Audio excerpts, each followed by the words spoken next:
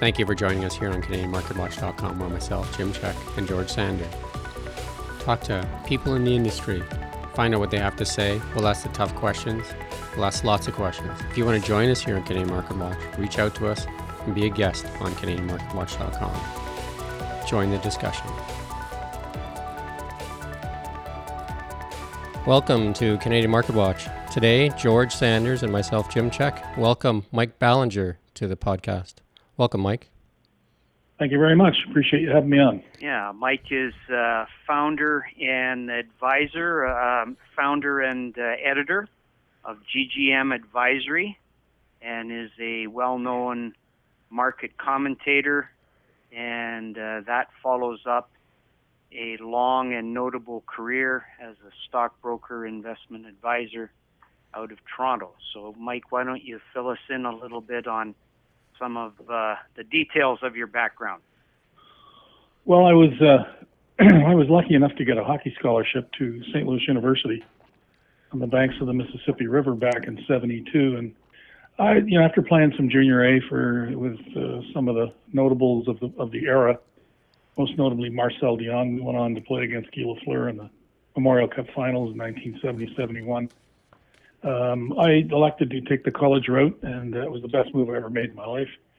It was in St. Louis that I was introduced to a finance professor that became the dean of finance for the university, Dr. Yeager, and he was the first guy that handed me a book written in 1950-something, and it was The Secrets of the Federal Reserve, The Creature from Jekyll Island, and I read that from cover to cover about 3 times, and it became obvious to me that there was a hidden agenda out there, and a diabolical one, when it comes to the management of money. And before I get off on a long tangent on what I did, what got me was a quote from Baron Rothschild, who said, "You don't need to worry about controlling the population of a country through the military or the National Guard."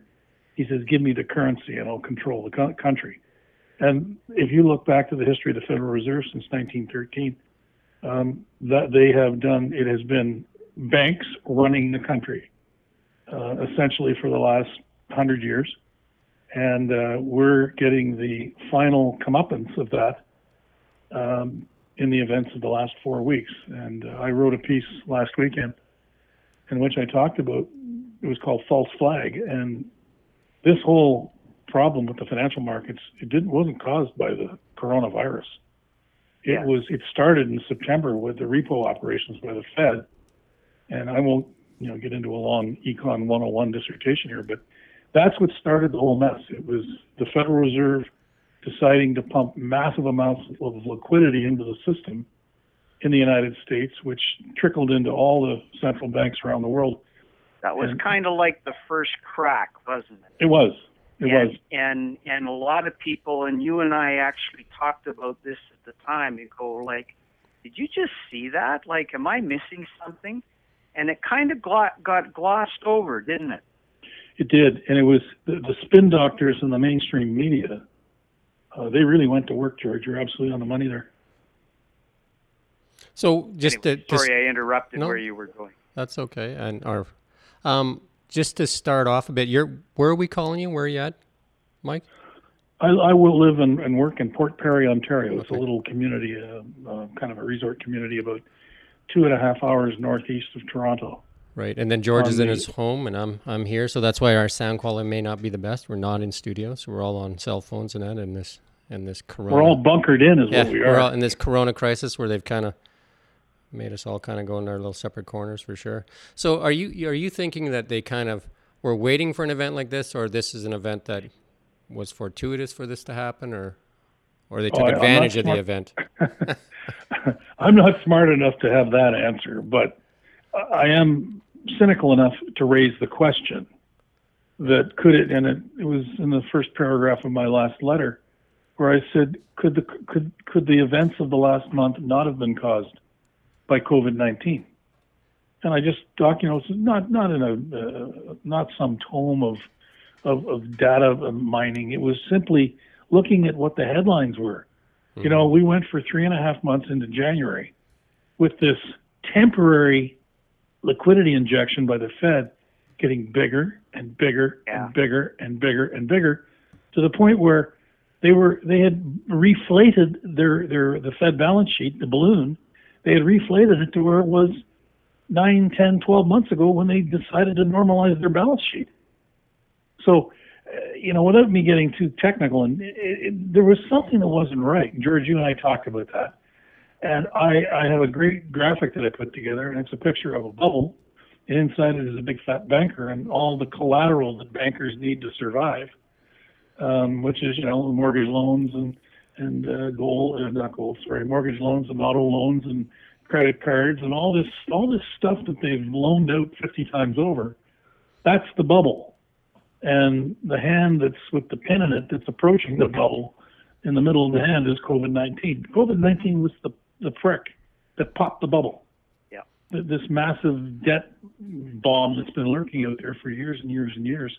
Not just in the United States. It's, just as prevalent here in Canada. The real estate markets in Vancouver and Toronto inflated beyond belief to levels that they never had to get to that level. And the Vancouver people know that better than anybody what the cause of it was, and the Toronto people are in denial. But it's a bubble. It's the bubble everything society with it. George, And we're already seeing the debt on commercial real estate, the stuff that's been securitized, and the stuff that was issued just as bonds. We're seeing that in the last week come under huge distress, aren't we? Yeah. As in blow up. And that's one of the things the Fed did last Sunday. For the first time in the history of the Federal Reserve, they're buying mortgage-backed securities. Mortgage loans. They're going to be buying the bad debt off the banks. And what it's like a flashback. It's like deja vu to 2008. It's private profits, but socialized losses. And if your audience thinks that's not true capitalism, is it? No, it sure is. It is not. No.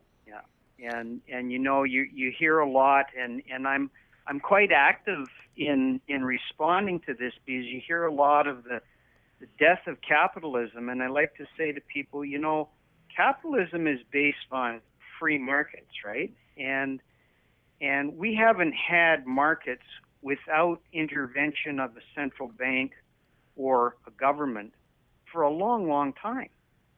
It's true. So George was telling me that you're a hard money guy. Maybe explain that to our listeners, what that means.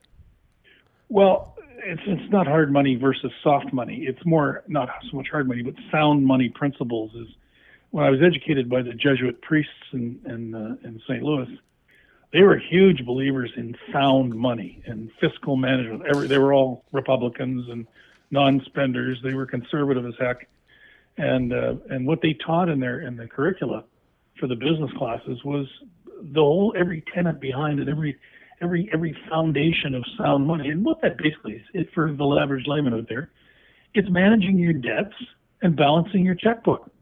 It's that simple. Mm-hmm. Yeah.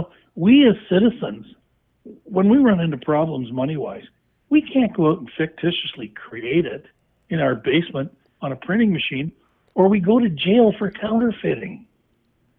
But the federal government, everywhere, not just in the U.S., Canada, they can turn around and create phony paper and call it currency and give it merit, and there's not one thing that happens to it. They can break a law and not go to jail. And that's where my cynicism and my anger gets built up.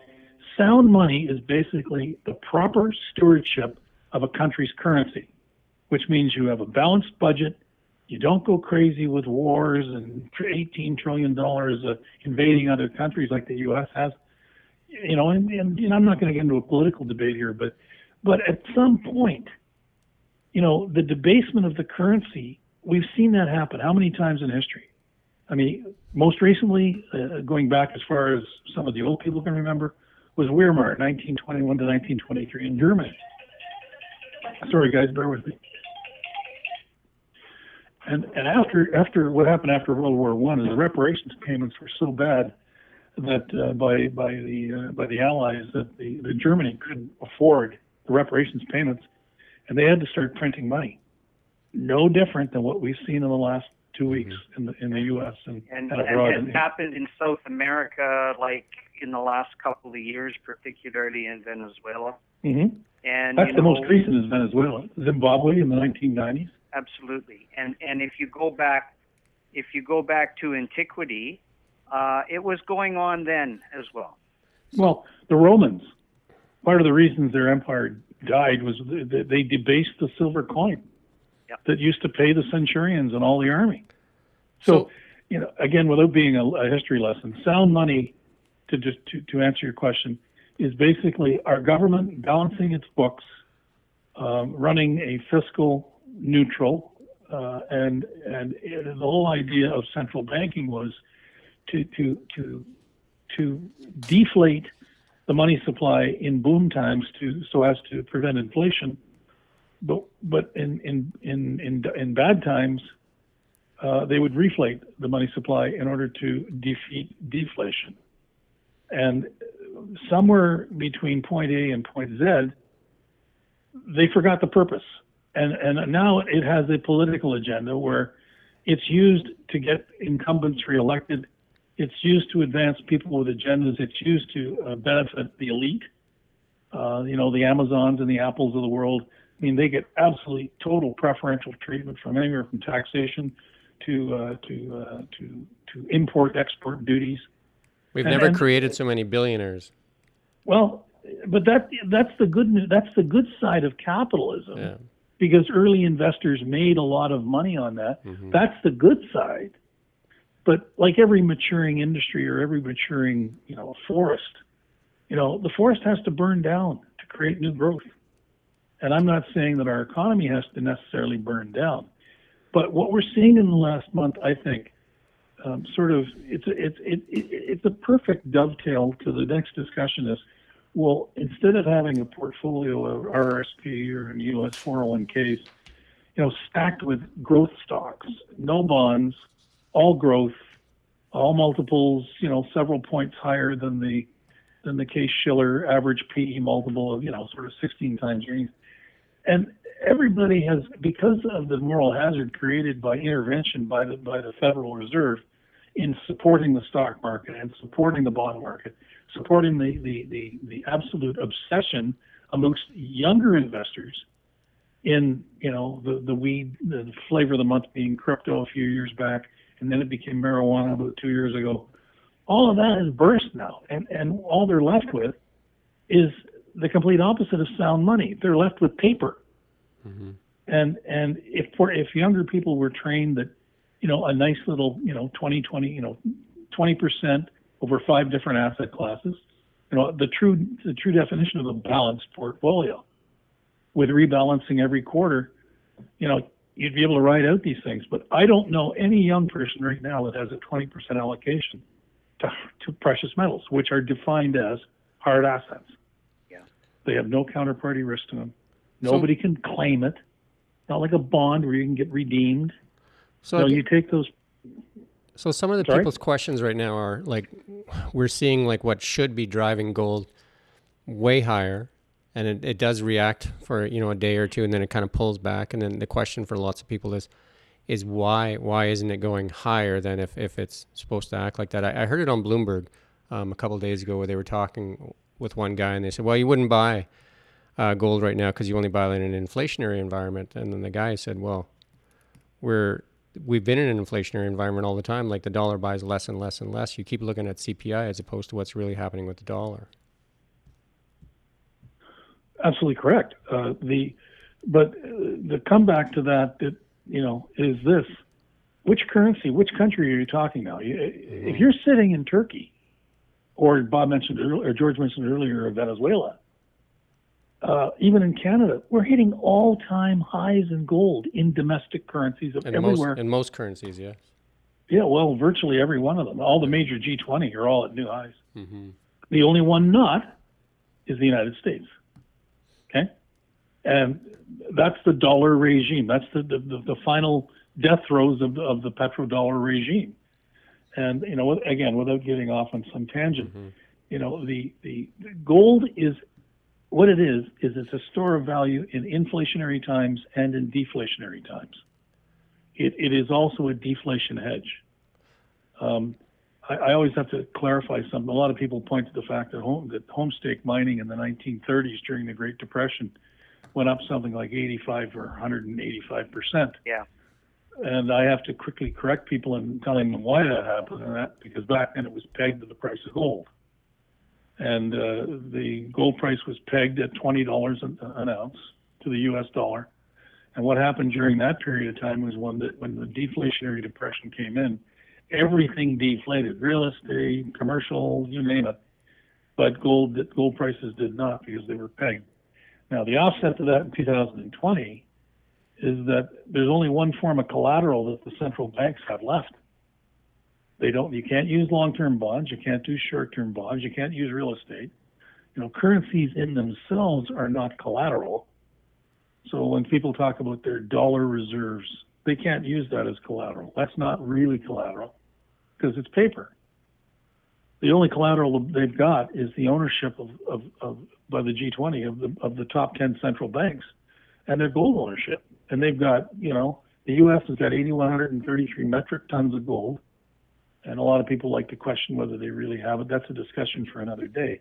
Mm-hmm. But if everything blows up, the countries that have got all the gold, they at least can, if they reprice gold to a much higher level, or if it reprices itself, then that gold represents collateral against which they can function.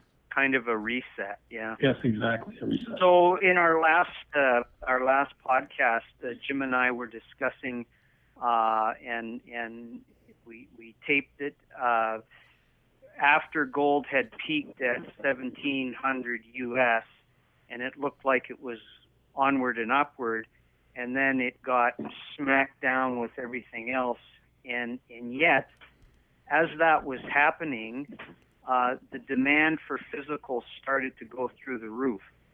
And yesterday we saw what might be the first crack in the gold market blowing up, at least in terms of were defined as the inability to deliver physical gold against a future promise to do so. And we saw the normal discrepancy between spot price for physical and futures prices, and there's always a spread there, but we saw that spread blow out like crazy Monday, early Tuesday morning while we were still asleep, and then once everybody was up at 6 a.m. back east. And so I wanted your thoughts on this apparent disconnect now between physical demand and gold trading on the COMEX. You have a nice name for it, the CRIMEX. But perhaps before you could tell us your thoughts on that, maybe give us 30, 45 seconds, a minute on just some of the broadly based, the mechanics of what is COMEX, what is a futures contract, how does it work? Sure. Using gold as the example, a futures contract is a promise by the seller of that contract to deliver the underlying commodity, in this case gold. The most commonly traded contract, there's many that mix, and the most commonly one is a 100-ounce contract. So the owner of that particular contract, if he decides around the end of each month to exercise it, meaning to take delivery of the gold that it represents, the clearing corporation, which is a separate entity in Chicago, has to gather up the money and the gold, and they have to deliver it to the holder of the contract who is exercised. And the difficulty with the gold market and is as follows: that there are bullion banks that act on behalf of major mining companies, and their primary function is to hedge. So if a company's got 1 million ounces a year of production, and their break-even cost is $1,500 an ounce, they'll sell forward 1 year out a contract guaranteeing $1,600 sale price for all their gold. And it's up to the bullion banks to make sure that's honored. So the holder of that contract, be it a large fund or a jewelry manufacturer who needs that gold, they'll turn around and they'll match off buyer versus seller. where the discrepancy happens and where I give the fun name of Crimex to the COMEX. I'll explain that. Crimex comes from the old term COMEX, which is the Commodity Exchange Inc. in Chicago. The nickname for all the floor traders was COMEX. COMEX was acquired several years ago by the Chicago Mercantile Exchange, so it's actually called the CME. But to people that have a few gray hairs in their head that have been trading gold for 40 years like I have, it'll always be the Crimex, because I tell you a little anecdote. I had a trader friend of mine. I was a licensed commodity broker, so I used to call Chicago and talk to a gentleman by the name of Jimmy. I won't mention his last name, but Jimmy was classic New Yorker that was actually working in Chicago. And one day I was watching the market, and everything else in the market was going up because some inflation numbers, but the gold market was going down. And I called Jimmy up and I said, Jimmy, what is going on? Everything, copper's flying, platinum's flying, silver's flying. The gold market's down 2.4%. Like what? He says, Mike, don't you get it yet? I said, what's that? He says, the gold market's rigged. It's rigged. That's what you're seeing. You're seeing the rigging. Get over it. On the phone. Mm-hmm. So, the Chicago, the COMEX in Chicago, the CME, its proper purpose, and it has a great function in other areas. Farmers can hedge crops of soybeans and corn. Oil users like the airlines can buy crude oil futures contracts to hedge against rising prices, which affects their fuel costs. But there's two markets that are absolutely a cesspool for manipulation, intervention, interference, fully condoned. Oh, and this is documented well by the GATA group. Bill Murphy and Chris Powell are my friends, and that's the Gold Antitrust Action Committee's documented this going back to 1998. But the gold and silver markets, because you've got this sort of shroud of mystery over whether or not the seller of gold and silver is a hedger or not, those of us that are firm believers in the advocacy of free money, of sound money, what we want to see is we want to see real and true price discovery. Yes. And that's what we're not getting right now in that exchange. So again, just on the mechanics of it, futures markets start out, as you say, whereby the underlying producer of a commodity or user of a commodity can manage their cash flow. But is it possible, if I were to go into the market and buy a call option, buy the right to purchase so many ounces of gold at a future price and future delivery date, that the seller of that instrument to me may not have any gold at all? That's correct. And there's, again, one of the mechanisms they have is it's like a quasi force majeure in contract law. There's a little clause that get kicked in called force majeure, where if somebody has agreed to take on 300 million pounds of copper from Codelco and an earthquake cripples the country, Codelco can exercise force majeure. Yeah. Well, it's a different story in the futures markets and options markets, because this has happened and it's been going on for 10 years. At delivery time, the first notice day, it's called, is when people have to let the exchange know that they are going to take delivery. There's been occasions where there's been massive exercising of options and futures contracts to take delivery. The seller of that, the owner of that short position, and the guy that's obligated to deliver, all he needs to do is say, I'm going to elect for cash settlement. And instead of delivering up the actual commodity, all he does is take the difference between the price that was guaranteed, the buy price guarantee, and the current market. So let's say it was $1,600 gold, as he has to deliver it up because the other buyers got the right to take it off at $1,600, and at $1,700, he doesn't have to deliver the gold. He can just put up the $100 difference times the number of contracts, and he's free and clear. So really, we have a thing on a price of gold as opposed to actually gold, then, because you're just trading the price of gold. Well, the holder of the short position, and I don't want to get too technical on you, but In other words, the guy that's obligated to deliver the gold has an out clause. Mm-hmm. It's That's what the I'm only saying. place in commerce around the world, saving a natural disaster, where somebody's offside on a trade and he can wiggle out of it Mm-hmm. So by writing yeah, a that's what check. I'm saying. The actual thing is you're only trading the price of gold, not actually gold, because if there's an out, then there never was the gold. Which brings me to the the conclusion I've drawn, and George and a number of other people that I talk to regularly have drawn the same conclusion. It's what's called a bifurcated market. There's two markets for precious metals right now. Mm-hmm. There's a market for what we call the paper traders, and that's guys that just want to trade it. They don't care. I mean, it's trading on the COMEX at 60. Then there's people that actually need the gold, jewelry users, manufacturers, refiners. And the real price of gold is where that physical commodity changes. Like, that's the true price discovery. And what George was referring to earlier is guys taking delivery of several metric tons. If tonight's price close was 1647, I guarantee you they're not getting delivery at 1647. Right. Yes. For sure. They're getting delivery at 1720 or 1680, but depending on where the premium is at the time. I got sent by one of my subscribers a screenshot of a company. I won't mention the name of the company, but I'm looking at the quote on my machine for May silver at 1312, and there's a 1 ounce silver buffalo being offered for $24.22 Yeah. US. That's quite the $24. premium. So, but that's a double. Mm-hmm. I'm okay with a 30% premium in tight markets, but how can there be a 100% premium? So where's the silver actually changing hands? And this is where it becomes like a murder mystery by Agatha Christie.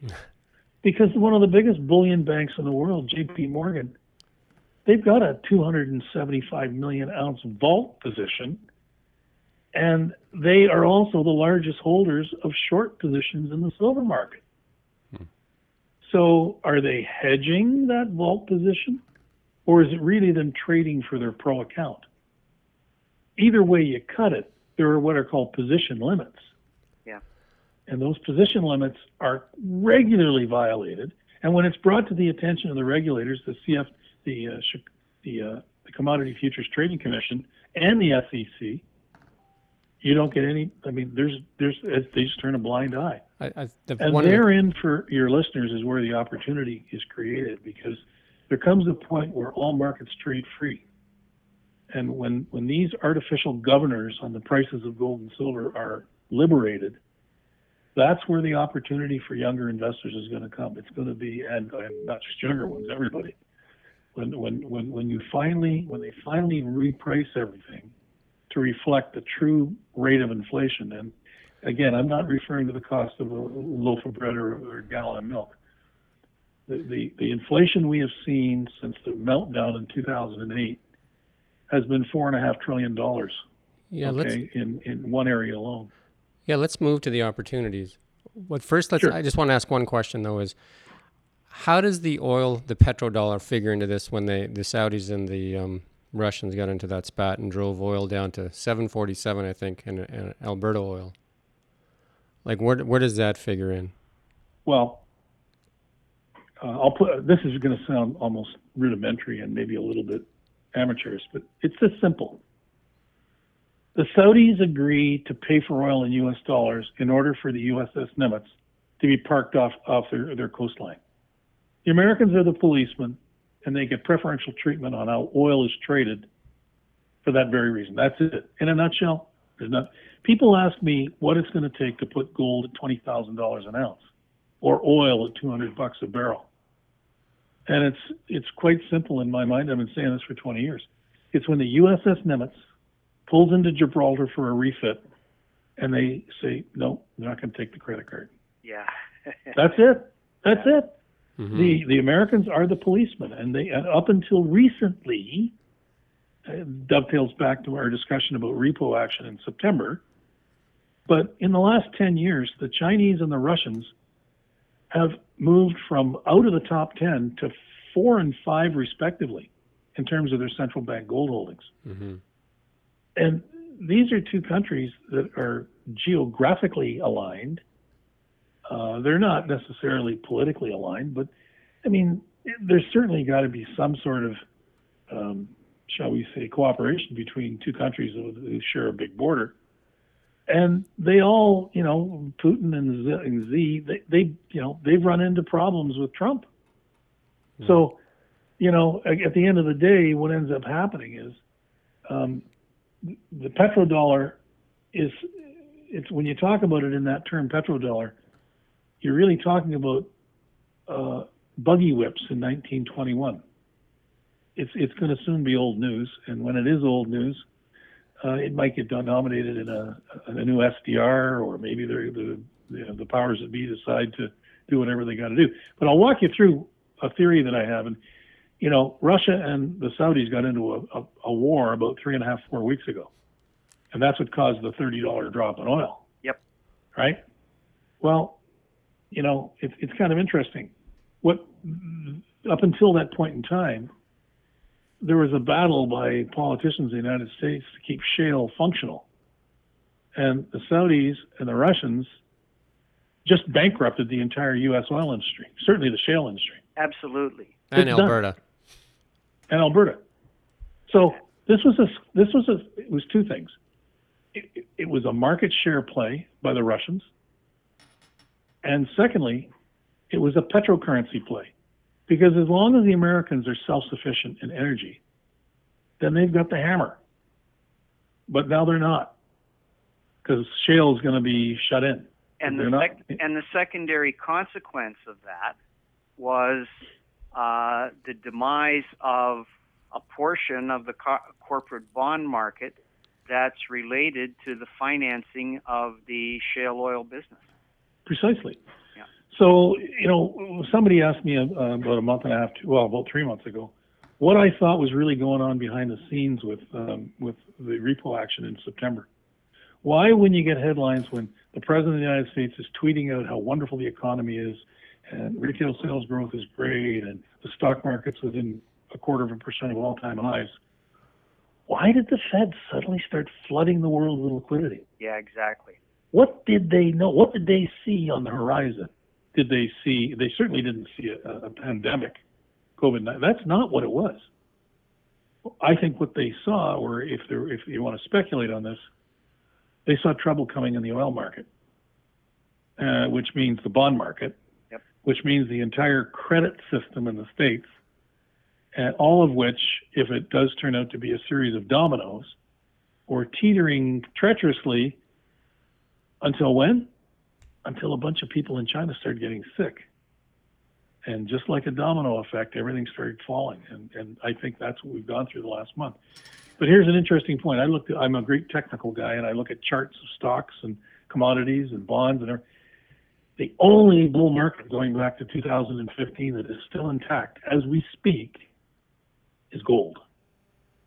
It did not break the trend line drawn off the 2015 lows. Silver did. Oil did. Stocks and bonds did.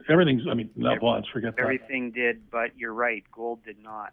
Gold is in good shape, and for younger people, or people that are of any age that haven't yet invested in it, it's been around for 5,000 years, and we've all heard and read the newsletters and the promotional pieces that get sent out. But if you cut away all the froth of we've got a stock that's going to go to the moon for you, and you look at the history of what gold has done, you don't have to look back 25 years. You look back 3 weeks to and the portfolio I run at the advisory service. Everybody was long the gold market, and gold bullion, physical gold, when as of March the 15th, was down 2% for the year to date. And the S&P was down 28%, and the Dow was down 32%. Yeah. Gold's role is to protect your portfolio against major drawdowns. Yeah. And it did that. And both you and Jim earlier in the conversation we're talking about gold priced in other currencies being at or near all-time highs. So as a Canadian businessman, as my assets are here in Canada, Gold, for me, has done exactly what it's supposed to do, and that is preserve its purchasing power. Especially in Canadian, like the Canadian dollar went from 76 Yep. to 68.5 in a week and a half. I've used this analogy with some young people because they don't understand gold that well. And I've been in Kelowna for 20 years now, and I said if I would come to Kelowna 20 years ago and I would have buried $280,000 of cash in the ground, and the house was worth $280,000, and I would have buried $280,000 of gold in the ground, today the house is worth about $1.2 million. The gold is worth about $1.6 million, and the cash is worth $280,000. There you go. But it just doesn't buy very much, right? Like I could buy the garage maybe. And I think that to some people is kind of how the light bulb goes on, because it's like, because I think a lot of people they're looking for inflation numbers, not necessarily what's happening to the currency, right? Because I just looked at our credit card because we got a lot of U.S. expenses for our business, and it was 1.48 for the exchange on the credit card statement. So that's going to hurt lots of businesses, right? So that have to buy. And it's great for the people that are exporting to the U.S., and that's why they kind of push our dollar down, I guess. But So it's surely. here's- Go ahead. Sorry. Here's another thing that's interesting. I sent out subscribers a chart about a week and a half ago, and because a lot of people haven't gone through what we just went through the last month, and I shouldn't say went through, what we're going through, Right.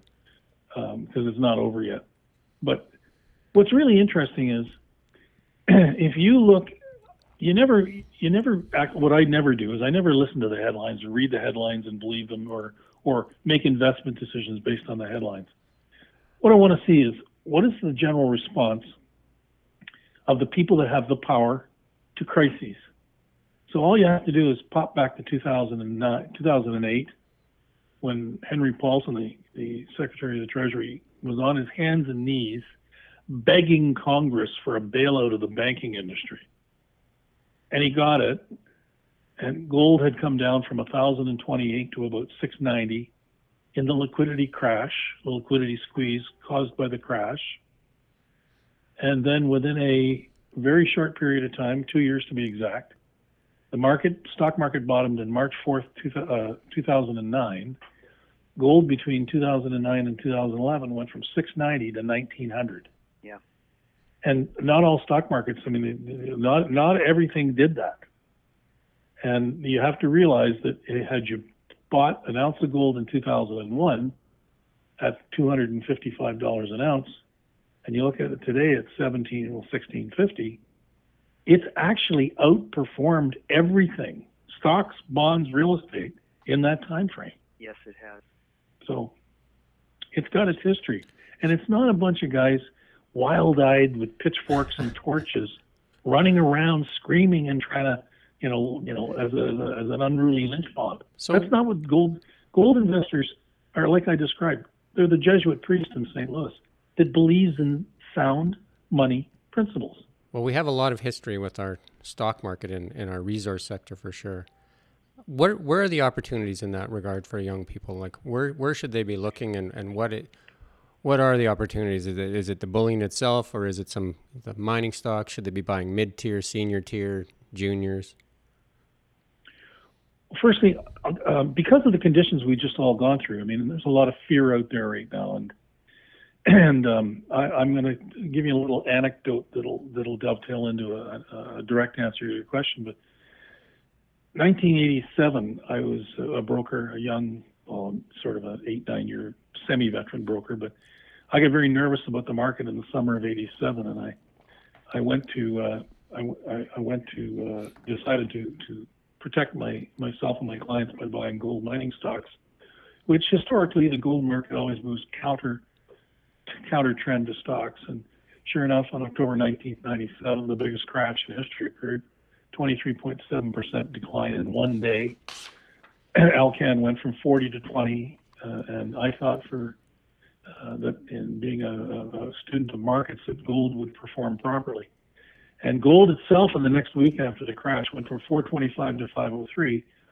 My portfolio, which had a lot of margin on it of mining stocks, mid-tier and juniors, went from $300,000 of gross value with an equity value of 160 to $16,000. The TSE gold index got cut in half despite gold bullion going up in price.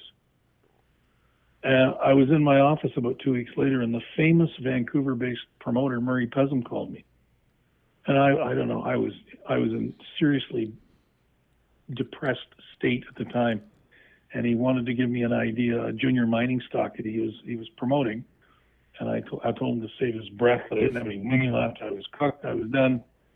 And he proceeded to tell me about a little discovery play in the BC interior, in a place called the Golden Triangle. And he told me to buy a little company called Calpine Resources, which was his company, who had 50% interest in the play, with the other 50% being held by a company called Consolidated Stikine Resources, that at that time was trading at 80 cents. This is the SK Creek discovery you're talking about. Yeah, SK. I was trying to save that for last. Oh, I'm sorry.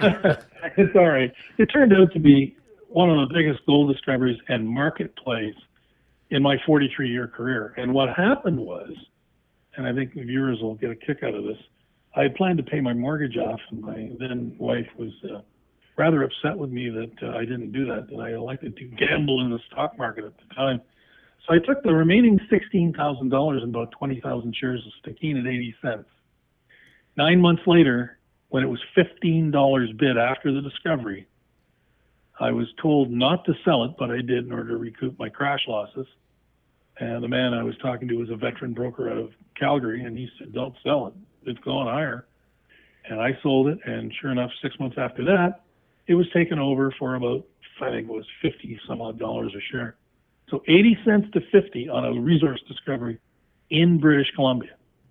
And that's my famous SK Creek story. The reason I bring that up is there's companies you can buy that are proxies for gold bullion sound money ownership, and they're the senior and intermediate producers, and there's some very well-run companies. Unfortunately, in the last number of years, the Canadian senior gold producers have been run like they're like private grocery stores, where the insiders have made really bad acquisitions and buybacks, and I mean just they've deserved to be underperformers up until recently, and I think that they've learned their lesson, because institutional investors and retail investors have largely left the gold mining stocks alone, despite gold prices being well up in the rafters. What we've seen is multiple contraction, where PE multiples have gone down because there's not a lot of faith in the management abilities. That culling that's occurred, a lot of the bad managers are now gone. Yes. And we've got guys like Mark Bristow, who's running Barrick now, who's a South African, and man, oh man, I mean, that guy is like Winston Churchill of the mining business. So he's turned Barrick around. But that's the senior stuff. Me being a kind of a quasi, I don't have a degree in geology, but I feel like I've absorbed it through osmosis over the years. I have a little bit of a flair for gambling myself, but I just love exploration plays. Unfortunately, they haven't treated anybody well in the last, certainly since 2011. There's been very few. We had Great Bear last year in 2019, which my subscriber service had, and recommended it after the discovery in Red Lake at $2.30. We sold it in August at $9.04. Now that's 4.25 times your money in less than a year. So, and without taking a lot of risk, it was a bona fide discovery, and it was trading on the TSX Venture. But you can count those on one hand compared to, 300 or 400 that crashed and burned because of skullduggery or shenanigans or bad luck or whatever.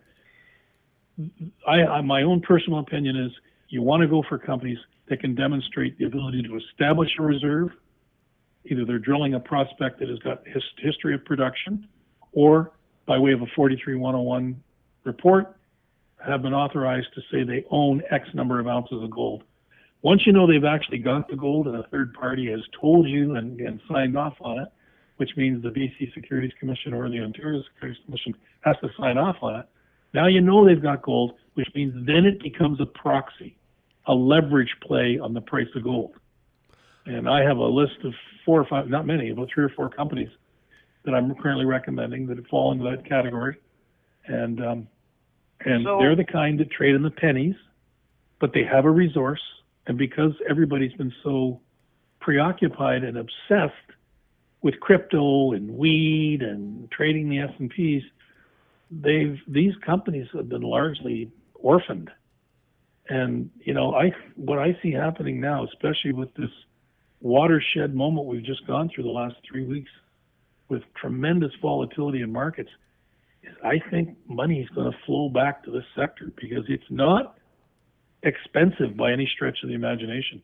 Sentiment is still, it's black bearish for the junior mining exploration play and developers.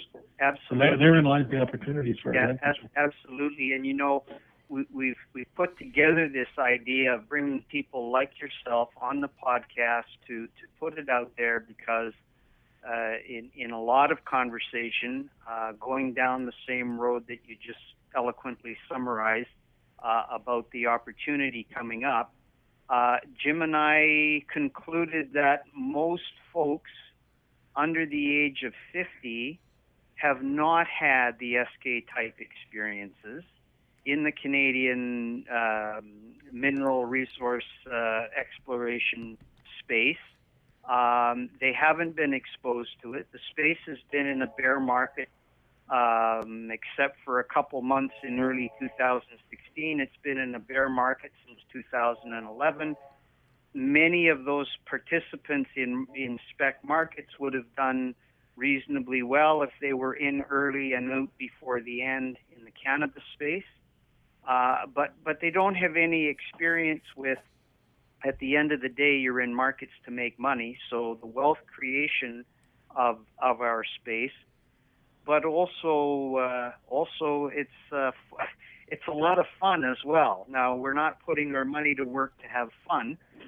We can do that in a lot of other ways. But while you're investing, it is always interesting to have something that actually captures one's imagination and attention.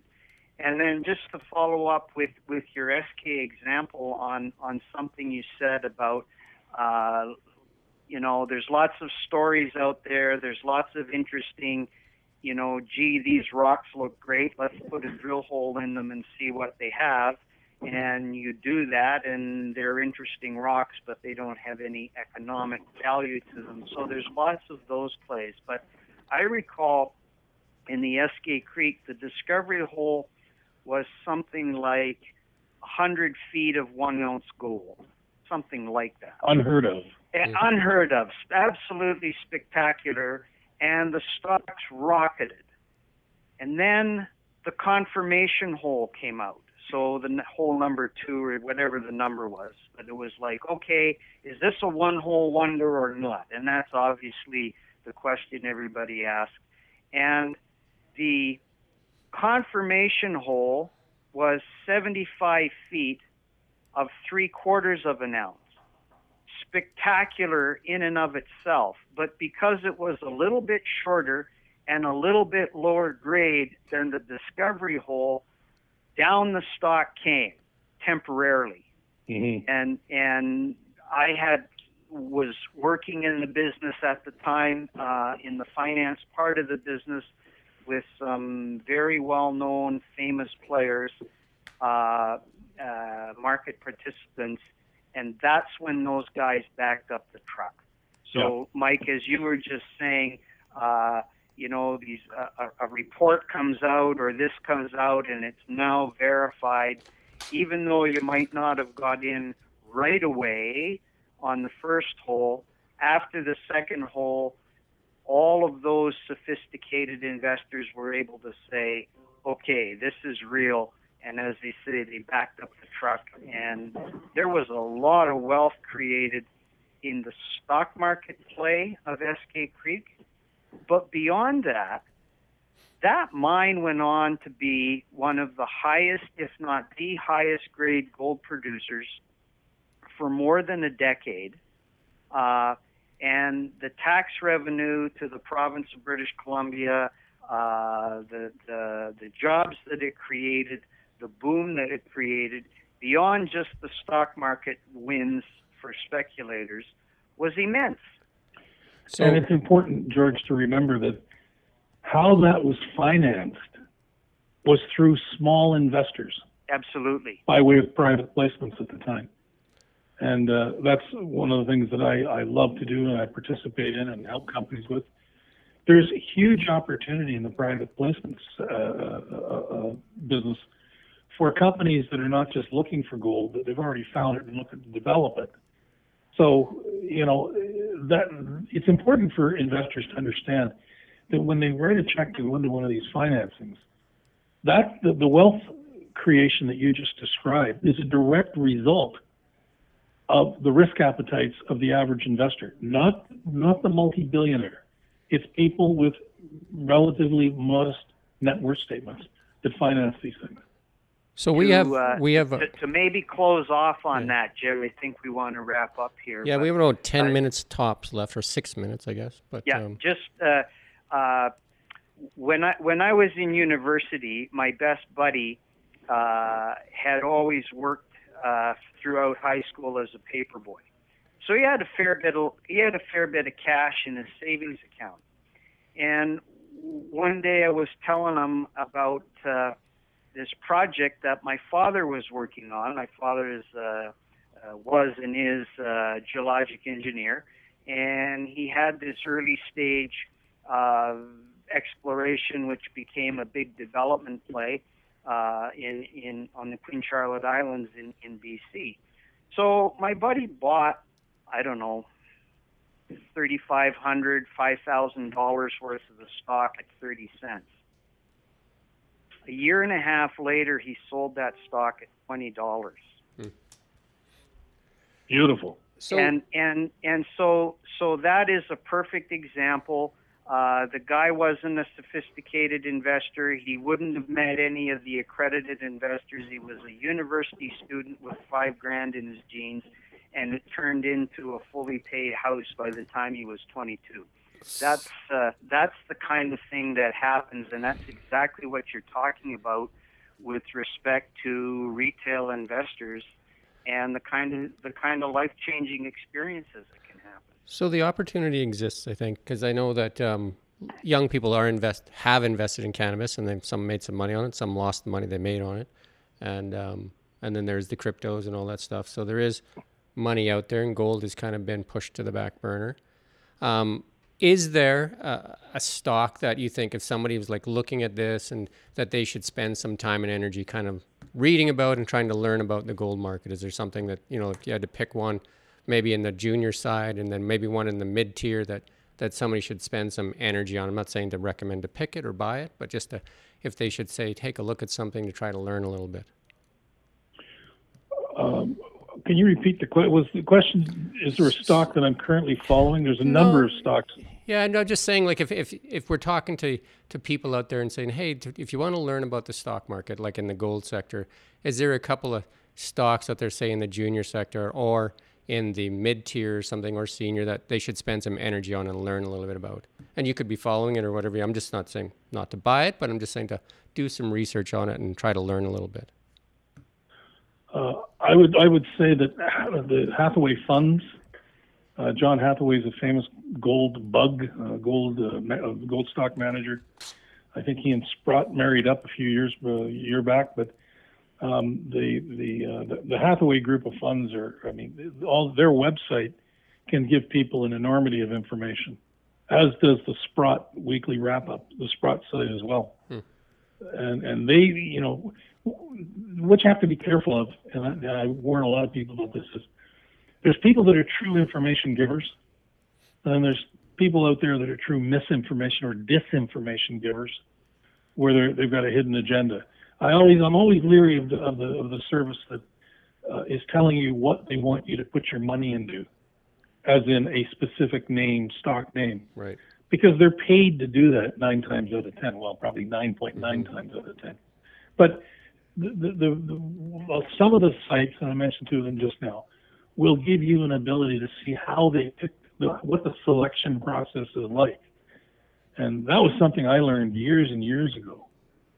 Not through any course I took, but through watching the analysts that cover things. Some of the major mining companies, major brokerage houses, I'm not going to mention any right now, but they've got analysts that have been doing this for 35 years, and you can see through their reports how they qualify and quantify the basket of companies Yes. that they want their shareholders to invest in. And, I think that actually some of the regional Vancouver houses that are still non-bank owned, you all know who they are, but they're the best because they've still got mining analysts that look at the smaller priced companies. And that's something you don't get with the big banks these days. And George, you can say that too. Is like it's tough to get money in the junior sector right now, I guess. Well, it is right now, but I think Mike would agree with me. When these markets turn, it's amazing how quickly they turn. And excuse me for interrupting, George. Yesterday was a $6.8 million bought deal. And that's in the middle of a market crash and a pandemic. yes, Which Thought I'd throw that in. stock was that? I can't remember it now. I saw it this morning. Nice. But there's actually through this time there has been some money flowing. Absolutely. And when the best example I can give you is the worst, what I call event risk crash to the sector ever, for me, was 1997, April 1st, when the Bre-X fraud was uncovered. agreed. And it just devastated the business. So I was doing business with Fidelity Investments out of Boston, multi-billion-dollar investment pool of capital. And the main guy over there called me up and says, "Well, what are you going to do for the next 5 years?" I said, "Why?" He says, "Well, you're dead for 5 years." He says, "There won't be one penny raised in your sector for 5 years." Actually, what he said was 10 years, and it was actually 5 years to the day in 2002 that my phone rang, and it was him. And he said, "What do you like?" And the bear market was over. Yeah. But I got to tell you something, that in the period of time after that happened, from 2002 to 2003, the gold market and the financing market for gold, the private placement market, just absolutely flourished. It exploded. And that's what we're looking at right now here in March of 2020.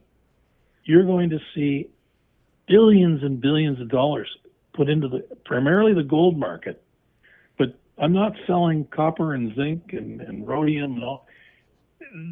What the people have done in Washington and in Brussels is they have basically thrown the final gauntlet down on debasement, total abject currency debasement.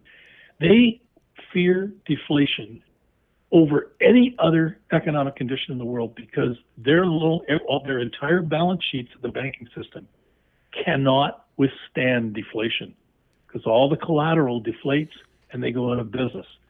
They must inflate, and that's the steps that you've seen the governments take and the central banks take. And therein is the opportunity for all of us to take advantage of gold prices, which are still well below the all-time high in U.S. dollar terms. And in terms of the valuation on Canadian gold and silver producers, we're still way in the lower 25 percentile in terms of valuation per ounce. So Well, nobody's late, believe me. That sounds like a good summary, Mike, and appreciate you coming on and sharing your multiple decades of experience with our listeners. That's been a great discussion, and a lot of the things you said we could follow up in the future, but I think for now that's a good place to wrap it up, and so we'd really appreciate the time that you've taken with us today. Thank you very much. My pleasure. And I've enjoyed it. And that has been another podcast on CanadianMarketWatch.com where myself, Jim Check, and George Sanders ask the questions. If you would like to join us here on CanadianMarketWatch.com, reach out to us, contact us, and let us know that you want to be on the show. We'd love to hear from you.